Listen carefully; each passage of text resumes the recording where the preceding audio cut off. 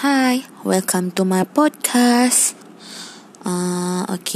This week, Mr. Pooh gave us about my online learning journey. How is it going so far for me? Share my thought. So, sincerely, I don't like this online learning because many factor but so far it's going until this week. Week 10 so far. So far I just go on with online learning, but I don't like this online learning because firstly,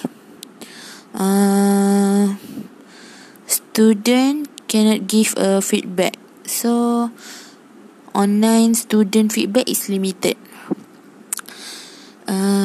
In traditional class, like usually class, lecturers can give student immediate face-to-face feedback, right?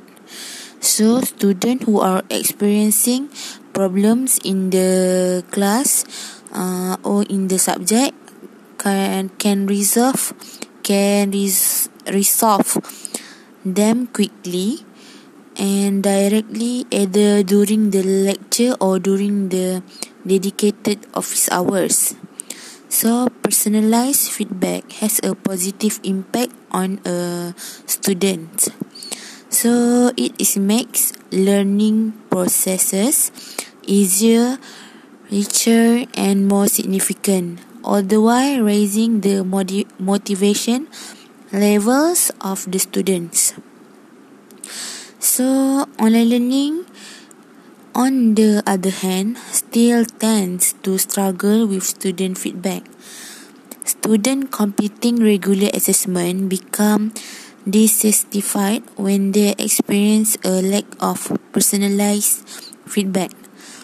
So the traditional methods of providing student feedback don't always work in an e-learning environment.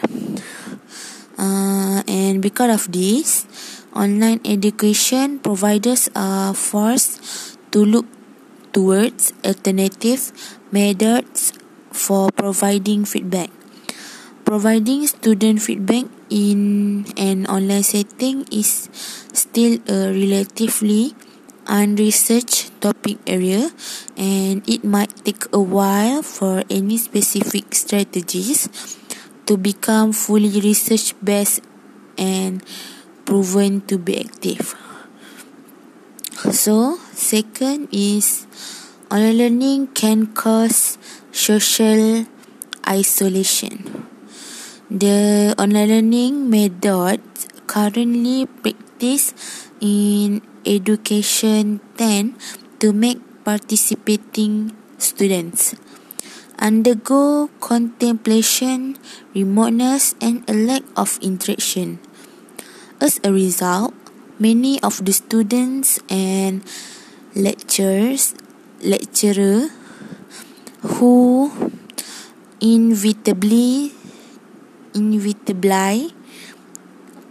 spend much of their time online can start experiencing signs of social isolation due to the lack of human communication in their life. Social isolation coupled with a lack of communication often leads to several mental health issues such as heightened stress, anxiety and negative thoughts. So, third is e-learning requires strong self-motivation and time management skill. Lack of self-motivation among students continues to be one of the primary reasons why students fail to complete online courses. In traditional class, there are numerous factors which constantly push students towards their learning goals. Face-to-face communication with lecturers, peer-to-peer activities, and strict schedules all work in unison to keep the students from falling off track during their studies. In the setting of an online learning environment, however, there are fewer external factors which push the students to perform well.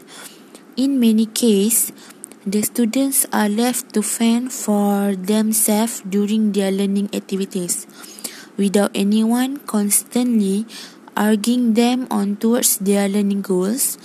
Students taking e-learning courses will find that they are often required to learn difficult materials in a comfortable home setting without any of the added pressure normally associated with traditional college. As a result, keeping up with regular deadlines during online studies can become difficult for those students who lack strong self-motivation and time management skills. So, the last point and the last factor I don't like the online learning is because the lack of communication skill development in online student. E-learning methods are proven to be highly effective at improving the academic knowledge of the students. However, developing the communicational skills of the students is an area often neglected during online lesson.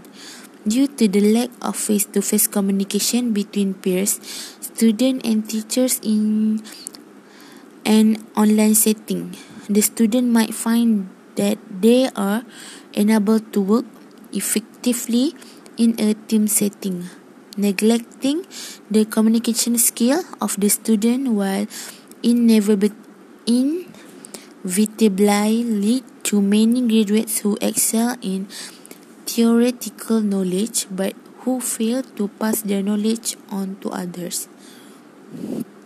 So that's my opinion, and I hope sir and friends can take the point, and yeah, thank you.